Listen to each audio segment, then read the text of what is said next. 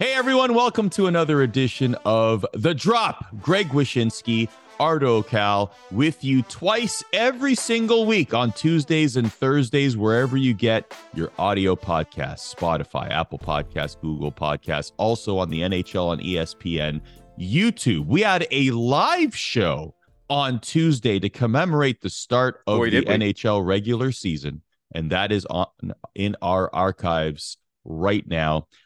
Wish the first day of the regular season is in the books. I really, really wish we focused a little bit more on Connor Bedard. I got to tell you, man, I woke up the day after his debut and I said to myself, it has been 15 minutes since someone has mentioned Connor Bedard. I was going through withdrawal. I had the shakes. I'm like, what is he doing? What is he looking at? Who's he with? Did he assist on a goal? Did he forget his stick? Is he wearing his helmet? What's Connor Bedard? I felt really, really, really out of sorts. I need constant updates. I need there to be a Twitter feed of some sort that gives me 5 minutes on the hour updates on what Connor Bedard is up to at all times. And that leads us to our first segment here on the show, the overhyped, underhyped NHL rankings to come into the regular season. Which teams, which players do we believe are way overhyped, way underhyped, underappreciated? Why don't we start with teams, Wish? Your team, in your opinion, that is overhyped coming into the season is? It's the Buffalo Sabres. I gotta be honest with you. I don't quite see it yet. I know a lot of others do. There are some people picking them to be a wild card team this year to make the playoffs for the first time in over a decade. And look, I only want that to happen. Let that be clear. Like, I want the best for the Sabres. I want them to be relevant. That is a fan base that, if they are contending again, is going to pop, much like the Blackhawks did when they started contending again, much like the Boston Bruins did when they started contending again. That's the next one that is going to pop. Flaming tables, Buffalo Wings, all of it. It's going to be fantastic. But I just don't think they're quite there yet. And I think people have kind of put them ahead of that pack of them, Ottawa and Detroit, before they're really ready. Give another year and they'll be there. But the hype train, I think, needs to slow its roll a little bit on the Buffalo Sabres, who will probably start the season, Arda, like 10-0 and then lose 20 in a row. Like, that's what Buffalo does. Yeah, fair enough. I like them overhyped because they're a lot of fun to watch. So I guess I am basking in the glow and the joy of the overhypedness of the Buffalo Sabres. I would have also picked Buffalo, but just to spice it up, I picked Ottawa only because I feel like they're getting the same level of hype from last season. On paper, they look great. On paper, this, on paper, that. Look at the moves in the offseason. We get it. Didn't work out so well for them last season. Might be a little bit better this season. Like you said, they are in that conversation, that vicinity of the Sabres and the Red Wings, etc. But it just feels like the same conversation as last year, just different faces. So that's why I'm putting them in that category. I hot-shotted them and the Vancouver Canucks into the playoffs in my predictions, and they're both like dealing with early injury problems. So yeah, things are great. I'm glad I picked them. Your underhyped team. We saw them already this week, man. It's hard to imagine that a team that wheels out a slot machine onto the ice during a banner raising ceremony could possibly be underhyped. But I'm telling you, man, how many people have you seen picking the Vegas Golden Knights to repeat? Not a whole hell of a lot, right? We're all on Carolina or Jersey, or a lot of people on Edmonton. And the major loss for this team from last year's incarnation that won the cup was Riley Smith, which is, again, like, if any team in this league is used to saying goodbye to guys and then just trudging along and being successful, it's the Vegas Golden Knights. Yeah, I'm a little bit concerned about Aiden Hill turning into a pumpkin. I'm not sold on Logan Thompson, but they already showed that if they play well enough in front of any goalie, they can be successful in the playoffs. So I'm surprised that we aren't all a little bit more on the repeat train for the Golden Knights this year. Speaking of banner raising presentations, we have the chief content officer of the National Hockey League, Steve Mayer, joining us later in the show, and he addresses the banner raising ceremony and how that all came together. So that's coming up later. Yeah, you're right. We're not talking enough about the Stanley Cup champs. I'm going to pull a complete 180 on the Winnipeg Jets. In our preview shows, I was very despondent about them. I thought that this would be a team that would implode. Maybe there was some toxicity in the locker room just due to the fact that they geographically are in the city of Winnipeg, and maybe a couple of key players didn't want to be there based on what had been publicly said.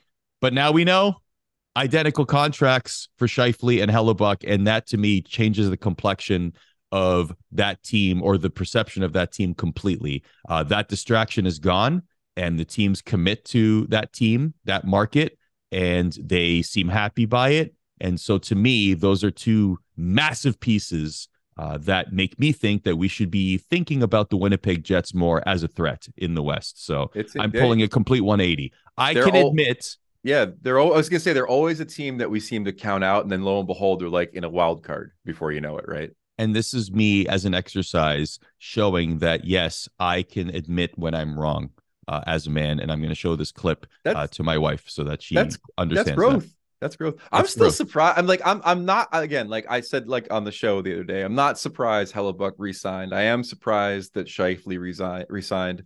I'm surprised when anybody resigns in Winnipeg because, as you know, as a friend of the show, Ilya Bryzgalov once told us, Arda, Winnipeg has no parks. They all live underground and they never see the sunlight. And people resign there all the time. Side note, we need a Greg Wyshynski, Ilya Bryzgalov regular segment where you just answer questions as Ilya Bryzgalov. What's the meaning of life? Is a hot dog a sandwich? Whatever. Your overhyped player. I was considering a couple here, including Alex DeBrincat of the Detroit Red Wings, who obviously is getting a bit of hype as an offseason acquisition. But I'm going to swerve a little bit. There's a lot of people that are really expecting a lot of huge things out of Cole Caulfield this season with the Montreal Canadiens. And it's based on goals per game in a limited injury-related number of games last season. And whenever you get into the ratios and projections on players like this, sometimes they don't play out if the guy does end up playing like 80 games. So it's not so much overhyped because, I mean, really, how much hype is there around a Canadiens team that is clearly trying to be in the lottery again?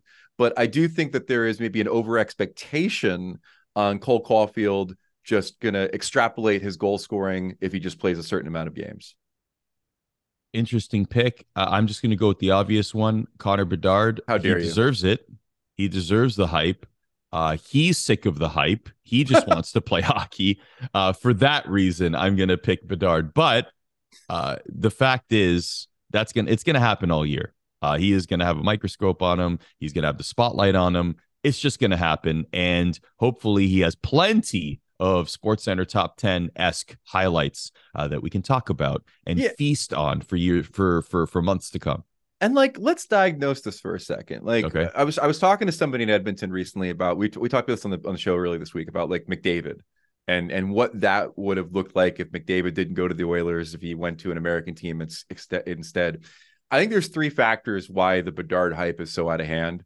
One is it's a different media landscape. You have two U.S. TV partners in ESPN and Turner versus NBC back when McDavid came in. Mm-hmm. Plus, you have this amazing growth on YouTube where people are just making videos over and over and over again about everything Bedard does. And also TikTok, don't forget about that. The youngs, including my daughter, watch a lot of NHL content, not only on TikTok, but also Instagram. So you have a different media landscape. You have the Chicago Blackhawks of it all, where you have him playing on a glamour franchise Original Six team in a market where everybody is desperate for them to become relevant again because you need a power like that in the Western Conference.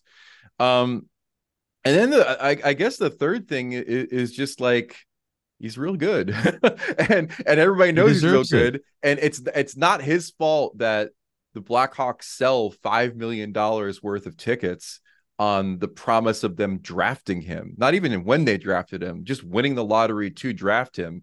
When you start to hear things like that, he's just sort of a victim of his own talent and becomes overhyped by that virtue. And he deserves it. He does. Yeah. Let's be honest. Your underhyped player. I'll go out into Vancouver. Elias Pettersson, Petey, I like to call him. Underhyped in the sense that I don't think people really put him in that pantheon of complete, absolute superstar players, probably because the Canucks sort of fell off after their tease of contention in the COVID bubble tournament. I just think the world of this guy. I think that he is one of the best scorers in the league, one of the best defensive players in the league. I have him as a stealth MVP candidate. Like I said on the show earlier this week, I think that he could also be a guy that wins the Selke as a Ryan O'Reilly de facto MVP. I think Pettersson's so good, and I hope the Canucks are relevant again, because then he can get elevated into that pantheon of true 200-foot superstars in this league. Speaking of being elevated, that's why I picked Jack Eichel. Not because we don't think he's a terrific player. He is a terrific player. He had 26 points in the Vegas Golden Knights playoff run in winning the Stanley Cup. It's just because I guess it's almost like a product of not talking about Vegas in general, Wish. The fact is, this guy's a superstar, and he can really elevate to that Mount Rushmore conversation for this season. Like, being among the 4 best players on the ice this season. The thing is, we're not putting him there on paper before the season starts because we're talking about so many other players, Connor Bedard included. So he's not getting the share of the spotlight I believe he deserves right now. Do you think he's considered changing his name to Connor? If your name is Connor, chances are people are talking about you these days. Connor Eichel. It rolls off the tongue. Yep. The All-Star game will have Connor Matthews and Connor Draisaitl and Connor Eichel. Connor Robertson is going to make an appearance in net. Well, we have a Connor Hellebuck, so that's good. We do have a Connor Hellebuck. Have one. So. Yep, exactly. So that's covered. Unbelievable. The superstar of the NHL as it pertains to content, the chief content officer, Steve Mayer, joins us right now on The Drop. Very happy to be joined here on ESPN's The Drop by the chief content officer of the National Hockey League. We've been hounding him to get him on the show for years. Since day one, he has been our white whale Captain Ahab guest. And we finally have him on the show. The great Steve Mayer is here. We got it. Steve, in full disclosure, our white whale remains Margot Robbie. Okay, you might have been like a smaller beluga swimming beside her, but Margot Robbie remains the white whale for The Drop. First of all, that I was so excited after that introduction, and then Wyshynski brings me way down. I mean, come on. Well, hey, listen. By the way, that's a good ask. Margot will do this show eventually. I'm telling you. That's my big prediction. Wow. I love it. And if Steve Mayer says it, then you know it to be true. And as you know, a huge hockey fan. Yes. Yeah, that's why we want her on the show, Steve. It's not simply because she's Margot Robbie, it's because she's a hockey fan. We're just picking random celebrities to come talk hockey. That'd be fun. That'd be a good segment. What you just wanted her on the show, which would have been that would have been smart as well. Why not? It's not like we're sitting here being like, we'd like the president of France on the show. No, we want hockey fans on the show. Also, a big hockey fan. I'm sure. I love it. Obviously, I'm sure. Speaking of random celebrities, I'm sure there are many throughout the history of the Vegas Golden Knights, maybe some in attendance last night. But Steve, I want to start there because I believe that the Golden Knights have now set the bar at which all future banner raisings will be compared. They had quite the spectacle, as you would expect from Vegas, reigning Cup champs. They do a whole presentation, including a slot machine that eventually raises the banner. Can you pull the curtain a little bit on that and maybe some of the planning or just the thought process? What can you tell us about the banner raising yesterday in Vegas? Well, the one thing I can tell you is I agree with you guys. They've now raised the bar, and they actually, from what we now understand, thought of this last year during the final. Essentially, like they thought, like, what could we do differently if we win, and the plans were in place right after they won the cup to create that moment. They've been raising the bar when it comes to game presentation since they came into the league. We all know that. And not only in hockey, but in sports. I mean, just so unique. And they've always leaned into Vegas. And that was an incredible moment. Some of the technology was also incredible. Their game presentation, Andrew Abrams and team just do an amazing job. And that coordination was just so unique. They had a computer driving the three essentially wheels to get to the Stanley Cup. It was a music or a sound effect that had to be timed perfectly. There was a lot of elements that just had to be perfect. And they did it so well. And I agree. I think from the creative standpoint, I think now teams will lean in, and you're just not going to see the banner being raised. You're going to see each and every city lean into their environment and do something unique. Yeah. And, I remember when they got the franchise in Vegas, Gary Bettman famously vowed there'd be no slot machines inside the arena. 6 years later, look what we got. We got one. Slot machines inside the arena, baby. We got one. Connor Bedard, he makes his debut this week. He's on the Pat McAfee show. Jack Eichel's there on Monday Night Football with the Stanley Cup. You have been with this league for a while. You have seen generations of players come in through this league.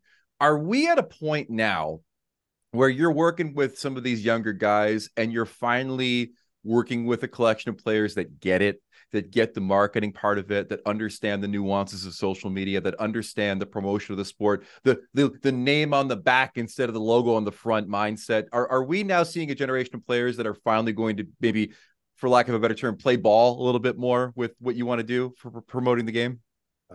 I do believe so. And I think it's also coming from some of the older players who have sort of given them the okay to go do it. I think there was always this fear in the locker room that, somebody, a younger player, could disrupt that locker room. And we all know it's the culture of the sport. But I also think, we've leaned into some of the veteran players who I think have kind of given that sort of green light. Don't worry, put yourself out there a little bit. And it's okay. And I think we have a new generation who grew up on their phones, grew up looking at, other things other than just hockey, and want to be part of culture. And now we also have partners, not only in ESPN and ABC and Hulu, but also with Turner and TNT and in Canada, who just want to do more and more. And the synergy and the opportunities are there. And we've just got to take them. And, we have got to, when Monday Night Football is being played in Las Vegas the night before our opener in Las Vegas, we better lean in to that opportunity and we better deliver. And I think you're going to see that way more. Pat McAfee loves hockey. Yesterday, a day after he had Bedard on the show, he's wearing a Penguins jersey. He wants more hockey players. We need to deliver. And so the message has been clear from the commissioner all the way down to every team, to every general manager, to every coach, that we want to have our players on as much as we can. We need that access. And I think, at least early on, everybody is responding. And again, we've got some really good young players who like to do this stuff. Yeah, that's extremely encouraging. Speaking of partnerships, and I just want to be clear, I'm asking this question knowing absolutely nothing. These conversations would be way above my pay grade. So, Steve, you and I have worked extensively together, particularly in the NHL esports space. I find you to be a very forward-thinking guy. And one of the best things, in my opinion, that was done in the hockey space last season was the Big City Greens alternate cast. I thought it was awesome. It attracted a whole new audience. All I saw in the hockey community was, oh, I watched this with my kids and my kids loved it. Really, really cool. What can fans expect? And also, Big City Greens, the partnership with Roblox. There's some really cool activations happening. What can fans expect as it pertains to alternate broadcasts or different presentations of games in the near future? So we were so happy with the way that went last year. We have puck and player tracking. We call it NHL Edge technology that allows us to do shows and programs like Big City Greens and others. We watched, and everybody did, the NFL leaning into Toy Story and that combination, we're going to do way more. Listen, the kids' audience is so important to any sport, to us especially. We want to get in front of kids. What you said is so true. We heard so many comments about how I watched with my family. Man, that's the most important thing you can hear. And how can we translate watching with my family, Big City Greens, and what we did in that space to now I'm watching the games with my family, or my 6-year-old wants to go to a game. And so we have this incredible technology that really could transform into any world. We could be as creative as we possibly can. Big City Greens is something that we love, the association, such a popular show. And we're going to do it again and again. And we're going to really lean into this technology way more as well in our broadcasts, because we also think, the younger generation, they can't get enough of video games. They're playing it. And how do we transform our environment into more of a video game? And then also through statistics and comparing player to player, how do we incorporate that more into our broadcasts, on our websites, in our stats, and make more of a story about it? And so I think you're going to see that way more this year. And you will see many, when I qualify many, more than we did last year for sure, broadcasts like Big City Greens. Yeah, the kids love video games, says the 40-something-year-old who was up till 2 a.m. last night playing Fortnite. 2 words to you, Steve Mayer. Mexico City.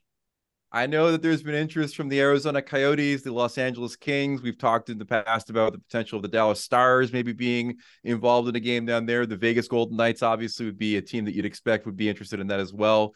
Where are we on the potential for a Mexico City outdoor game, and what is the potential timeline for something like that to happen?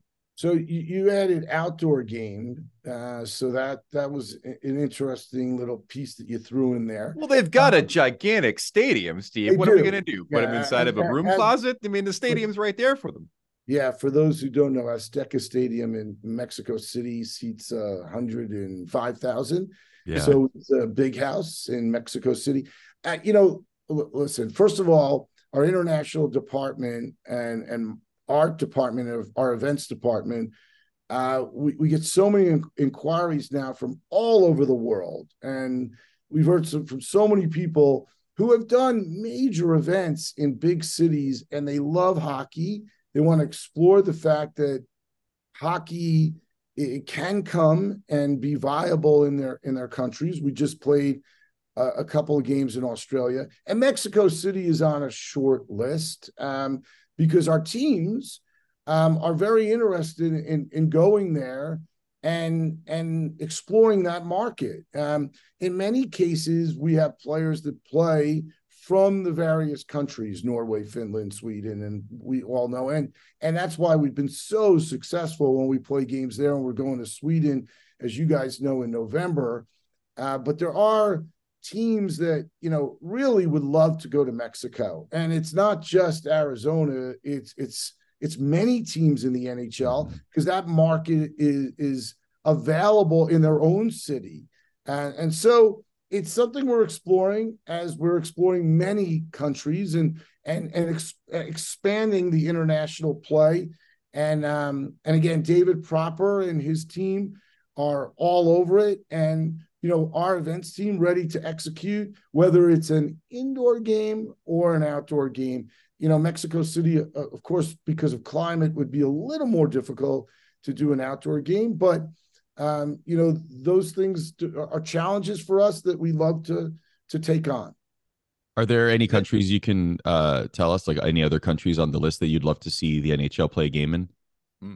Listen, for me, I think I don't have any particulars, but I think the more we move into, and then it's also what we do after we play the games. I mean, I think, everybody in the audience would know that, but yeah, the games are the impetus to sort of get the momentum going. Mm-hmm. But then it's what we do afterwards and how we keep hockey in that market all year. That's the most important thing. But, I'm actually sort of surprised by how many have come to us, how many countries, how much interest there is, because you would think we'd be a little limited to where they play hockey, but that's not the case at all. Many people want to get the game started. They think that there's a way, especially with the youth programs, that they could start, that the game would become extremely popular in their country. And so we're all ears and willing to listen. And I think in the next 5 years, you'll start to see us go to other places that we've never been to before. That's really cool. I think most of the people watch The Drop know you from the outdoor games and the work that you've done in creating some amazing events during your time at the NHL. I believe the Stadium Series at MetLife will bring us to about 40 total outdoor games since the first Winter Classic in Buffalo. So I'm curious, Steve, of all of the outdoor games, ones you've worked on, ones you haven't, which one are you most proud of? And is there one that you'd love to get another crack at, kind of like how the NHL got a second chance at Fenway? I joined the league 7 years ago. So, I watched, like you guys, actually, you probably were there. I watched from my couch many of the early games. And the Big House was a game that, everybody still talks about. So unique, filling a stadium of that magnitude, and having fans from both teams, that was quite memorable. So for me, I guess getting a chance to do a game like that, because I didn't get to do the first game, I would welcome that opportunity, and I think we could be extremely creative, and like we did in Fenway, which I was proud of. We made it feel different than the first time. Yeah. And listen, let's face it, guys. There are X amount of stadiums in this incredible country that are iconic, and many of them we've been to already. So the fact that we're going to have to repeat some of these stadiums is a fact of life, and it's just up to us. The challenge is, how do we make it for the fans different than it was the first time? But we've done some work that we're proud of. We feel like we're constantly getting better. It is incredible, 40 games and selling out every time. And although the interest nationally and globally may be not as great as it was when we played in the Big House, I still am blown away when we come to a particular city and how we just become the biggest show in town, the greatest show. Mm-hmm. And, we'll do it this year in Seattle. They're already talking about the Winter Classic in Seattle. And at MetLife, I think we're going to have a really unique approach to playing 2 games in 2 days and taking advantage of the markets of New Jersey and New York and Philadelphia and Pennsylvania. So, I think that we're really excited about this upcoming schedule and all the things that we can do. The other thing for me is doing a game in a unique place like we did in Tahoe. There were some delays in Tahoe. The experience was incredible. I thought it looked magnificent. And, personally, I would love to get another shot at doing a game in a very unique place. Steve, it would be really cool to have you back on the show closer to Winter Classic / Stadium Series, just to understand, as much as you tell us, like, the planning, the nuances, what goes into it that fans may not know. So hopefully we can organize that maybe a couple months down the line. I have one last question for you. It's time to break some really important news here.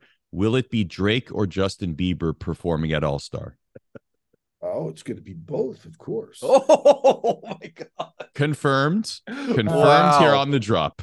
No, listen, it is. So Drake and hey Justin, if you're listening, please accept these offers. We want to lean in, and we always do, to the environment of where we're at and to the fans of the particular team that is hosting the All-Star game.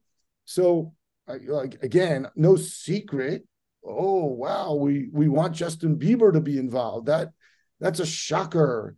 We broke news today, but we're going to lean in every which way we can to the celebrity fan base, to what that market is all about. I think I'm really excited about All-Star. In fact, from Vegas, I'm heading to Toronto.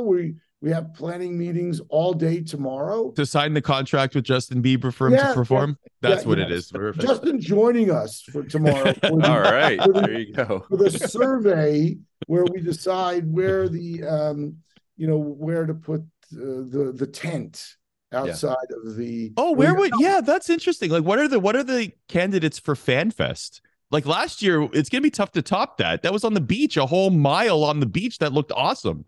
But Toronto has some good locations. That's interesting. Yeah, they do. And then, by the way, it's a great city to activate an all-star game. It really is. I mean, everything is condensed. It's downtown. It's all in the various areas. So the city makes it a bit easier for our events team. I will say this just as a tease.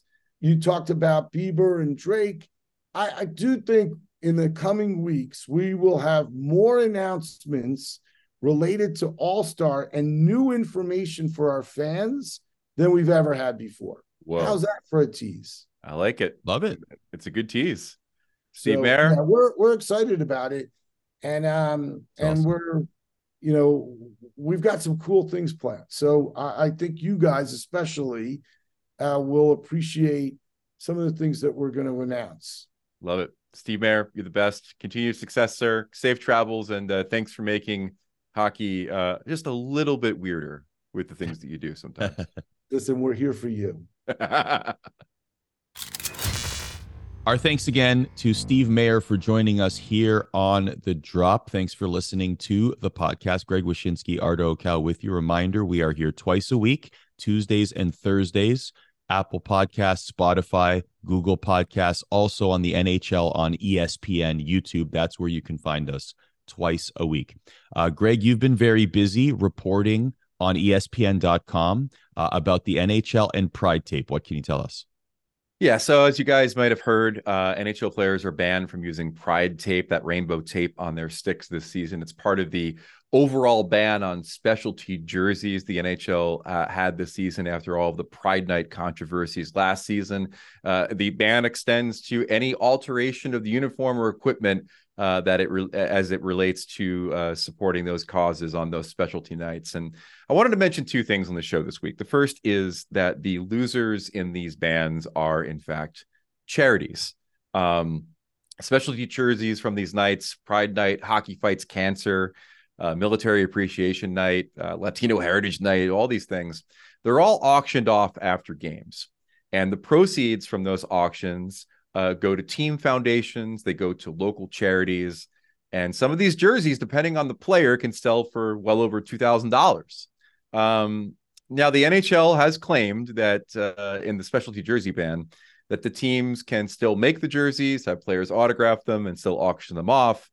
But who are we kidding? Like, a game-worn jersey is the thing that has value more so than anything else. The players not wearing them during warm-ups is going to impact the value of those jerseys, is going to impact the money these charities get. The same goes for the Pride Tape on sticks. Connor McDavid had a stick with Pride Tape on it that he used in-game. And in 2022, it sold for over $1,500.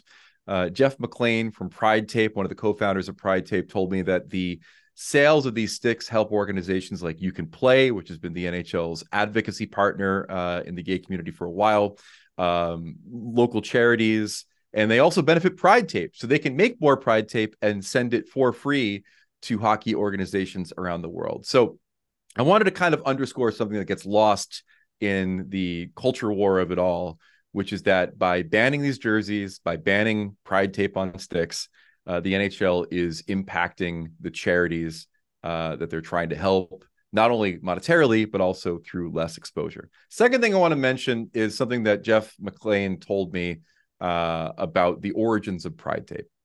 He told me that the reason they chose stick tape as a way to symbolically support the gay community was because they didn't want a situation where teams were forcing players to participate in a movement they disagreed with. So out of all the options they thought about, they thought Pride Tape was a way for players to choose if they wanted to support the gay community in their own way, which is rather ironic when you consider that the NHL banned teams from using these specialty jerseys and having their players have to wear them, while also banning players from expressing their individuality and choosing to support these causes on the ice if they wanted to. Essentially, the NHL chose to protect the personal beliefs and individuality of a small minority of their players rather than support the personal beliefs and individuality of a majority of players that have supported these causes, not just Pride Night, Hockey Fights Cancer, Military Appreciation, everything else that have supported these causes for many, many years. We're talking players like Connor McDavid and Jack Hughes that have used rainbow tape on their sticks, but we've also talking about players like Travis Dermett, who's a defenseman for the Arizona Coyotes now, who told my colleague Kristen Shilton a couple of years ago that he used Pride tape on his stick during games to support family members in the LGBTQ community. So the NHL decides to choose conformity over compassion. And the new policy is a mess. Let's be honest, it's a mess, but it didn't have to be this way. If you wanted to ban teams from forcing players to wear these specialty jerseys because of their personal religious beliefs or what have you, it's your league. You can make that policy, but why not allow players to make the individual choice to support these causes in ways in their own, whether it's stick tape or ribbons or what have you? I mean, at the end of the day, it is doing what the NHL wants to do with this jersey ban, which is to put the spotlight on the charities, on the causes, by having these individual players, put those charities and causes in the spotlight by their own expression. I think it achieves what the NHL is trying to achieve. There's still time to reverse this decision, Arda. Like, it's regrettable overreach. And at the end of the day, as we saw this week, with it in some ways even overshadowing opening night in the NHL, it's something that makes the argument that hockey is for everyone even harder to make. And that's simply not something the NHL wants to do. A couple of quotes here from your article, which is up now on ESPN.com, from Commissioner Gary Bettman. Quote, "Our teams and our players are continuously encouraged to give back to the communities and get involved in the causes that they find important. But what I think we did is we took the distraction away. And so now the concentration can be on the causes that we want to highlight." This is from Connor McDavid. Quote, "I've expressed disappointment in not being able to wear the various jersey or the tapes, whether that's Pride tape or pink tape. It is something that I'd like to see back into place one day." Is it something that I'd like to see back into place one day? Certainly. So Greg will continue to cover this on ESPN.com. Let me support a little bit of regret now. Let me express it here individually. Okay. My regret is that I ever doubted Lindy Ruff was the right coach for the Devils. Were you part of the Fire Lindy chants? Be honest. I wasn't. I mean, I heard them. I think it was in the press box, so I couldn't take part. You were chanting Fire Lindy in the press box? When he was hired in 2020, man, like, I just didn't think he was the right coach for the team. And I went back and forth. I remember having some wars with people that knew him over text about, like, how wrong I was, because I had an impression of him from his days in Dallas and his days in Buffalo. And they're like, he can adapt. And I said, Kenny, because this league is certainly going in a more offensive, speed-oriented way. And he adapted. I mean, like, the Devils are a prototypical team right now as far as the way that they play up-tempo with speed. I think they were like 4th in offense last year, 4th or 5th, and 8th in defense last year. And so, like, he was the right guy. And not only that, the right guy also for a young team. He came in while they were rebuilding. They didn't find instant success. And guys like Jack Hughes, like, sing the praises of Lindy Ruff. And the Devils gave him a multi-year contract extension this week. And, he had one more year left on his deal. And he turned out to be the right hire. And I was very wrong about him. How things change. My goodness.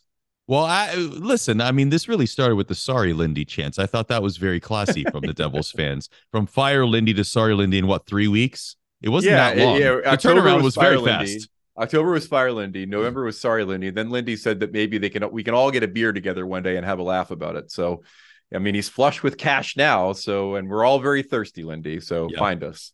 Speaking of having a beer and a laugh, or maybe a cigar more appropriate, from one coach to another, let's turn our attention to Barry Melrose. The announcement was made on Tuesday, very, very classy, from Steve Levy on SportsCenter, who led us into a fantastic feature on Barry Melrose, who is stepping away from ESPN. He has a Parkinson's diagnosis. He wants to spend more time with his family, his wife Cindy, and his kids as well as grandkids. You see, hockey is more than a game. It's a community, a finely tuned orchestra. And Barry was our conductor. I really enjoy your work on TV. Hey, thanks very much, man. I really do. I appreciate that.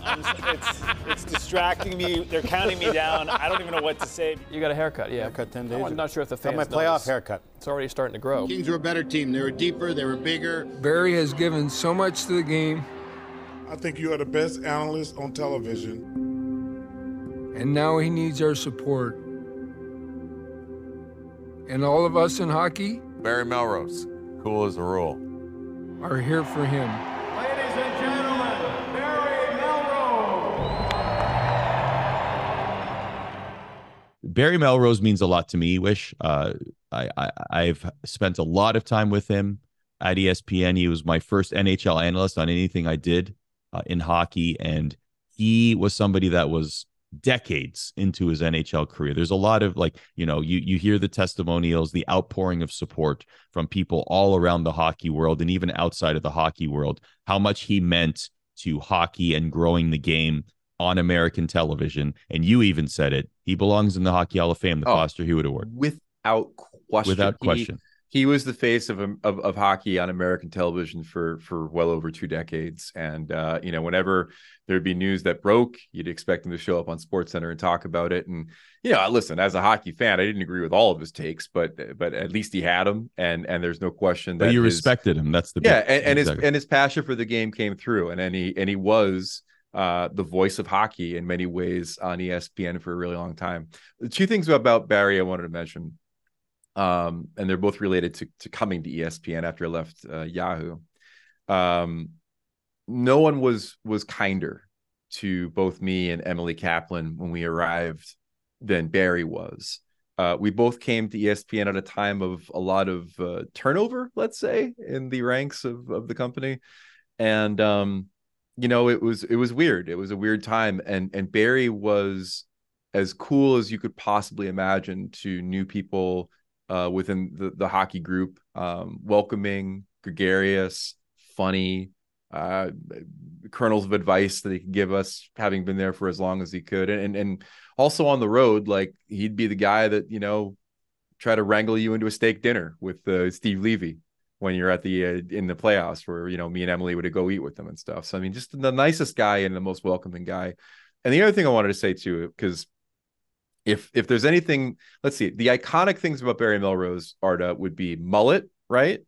Mm-hmm. It would be cigars, yep. And it would be the suits. And I'll never forget the first time I ever came to ESPN for orientation. I was in the lobby of my hotel, and I see this figure sauntering to my right to grab what I think was like a microwave burrito or something. And I look over, and it's Barry Melrose in a shirt and shorts. It rocked my world. like Barry is somebody who never wears shirt and shorts. I figured he slept in the suit. He's got to look dressed to the nines at all times, right? But that's Barry. But that's why he's such an icon, is that when you close your eyes and you hear the words Barry Melrose, you know exactly what you're thinking. Mm-hmm. And once again, we started this soliloquy talking about his coaching tenure. I mean, the guy was also an iconic coach with Los Angeles Kings, well loved within the coaching ranks, well loved within the NHL. Just the nicest guy. And the remembrances of his career, when upon his retirement, I think speak to how wonderful he was to all of us at ESPN and how great he's been for the hockey community. Yeah, I'd love to share a couple stories as well. And to echo your sentiments, no one has a bad word to say about him, whether it's in the hockey community, the broadcasting world, and definitely within the walls at ESPN. Just you can see the outpouring of support on social media, how much he was revered and loved as a human being and how he treated others. He was always so respectful and kind, and very kind to me early in my career. The two stories I'd love to share is I had the absolute pleasure once of being in a green room and watching Barry Melrose and Chris Berman talk hockey. And it was hilarious because I didn't when I met, then this was the first time I had met Boomer or just spent time with Boomer. And he was telling me that he would listen to Montreal Canadiens radio broadcasts from New York. He would just get them and he would just listen to Canadiens broadcasts. And then he looked at Barry and just completely randomly, as if they were in lockstep, they started rhyming off the 1968 Montreal Canadiens roster.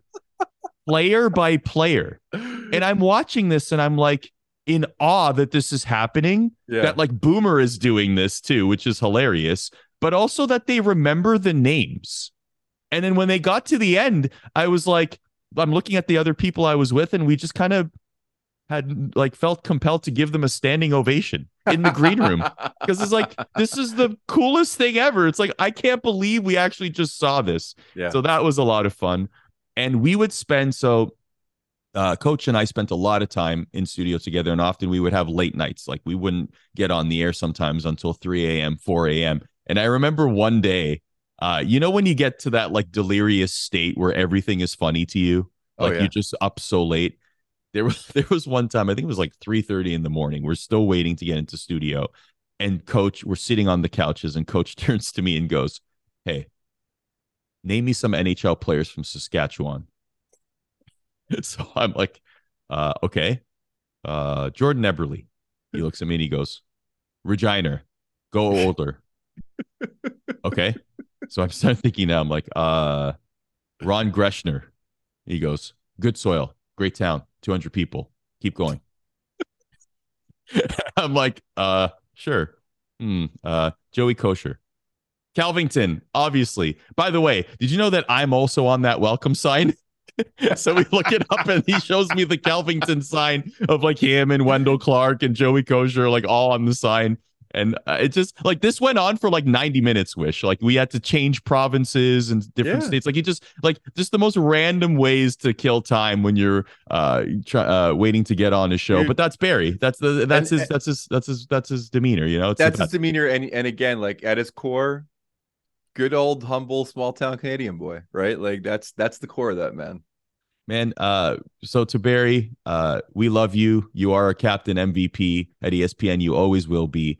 And we hope that we cross paths very, very soon as you enjoy your time at home with your family.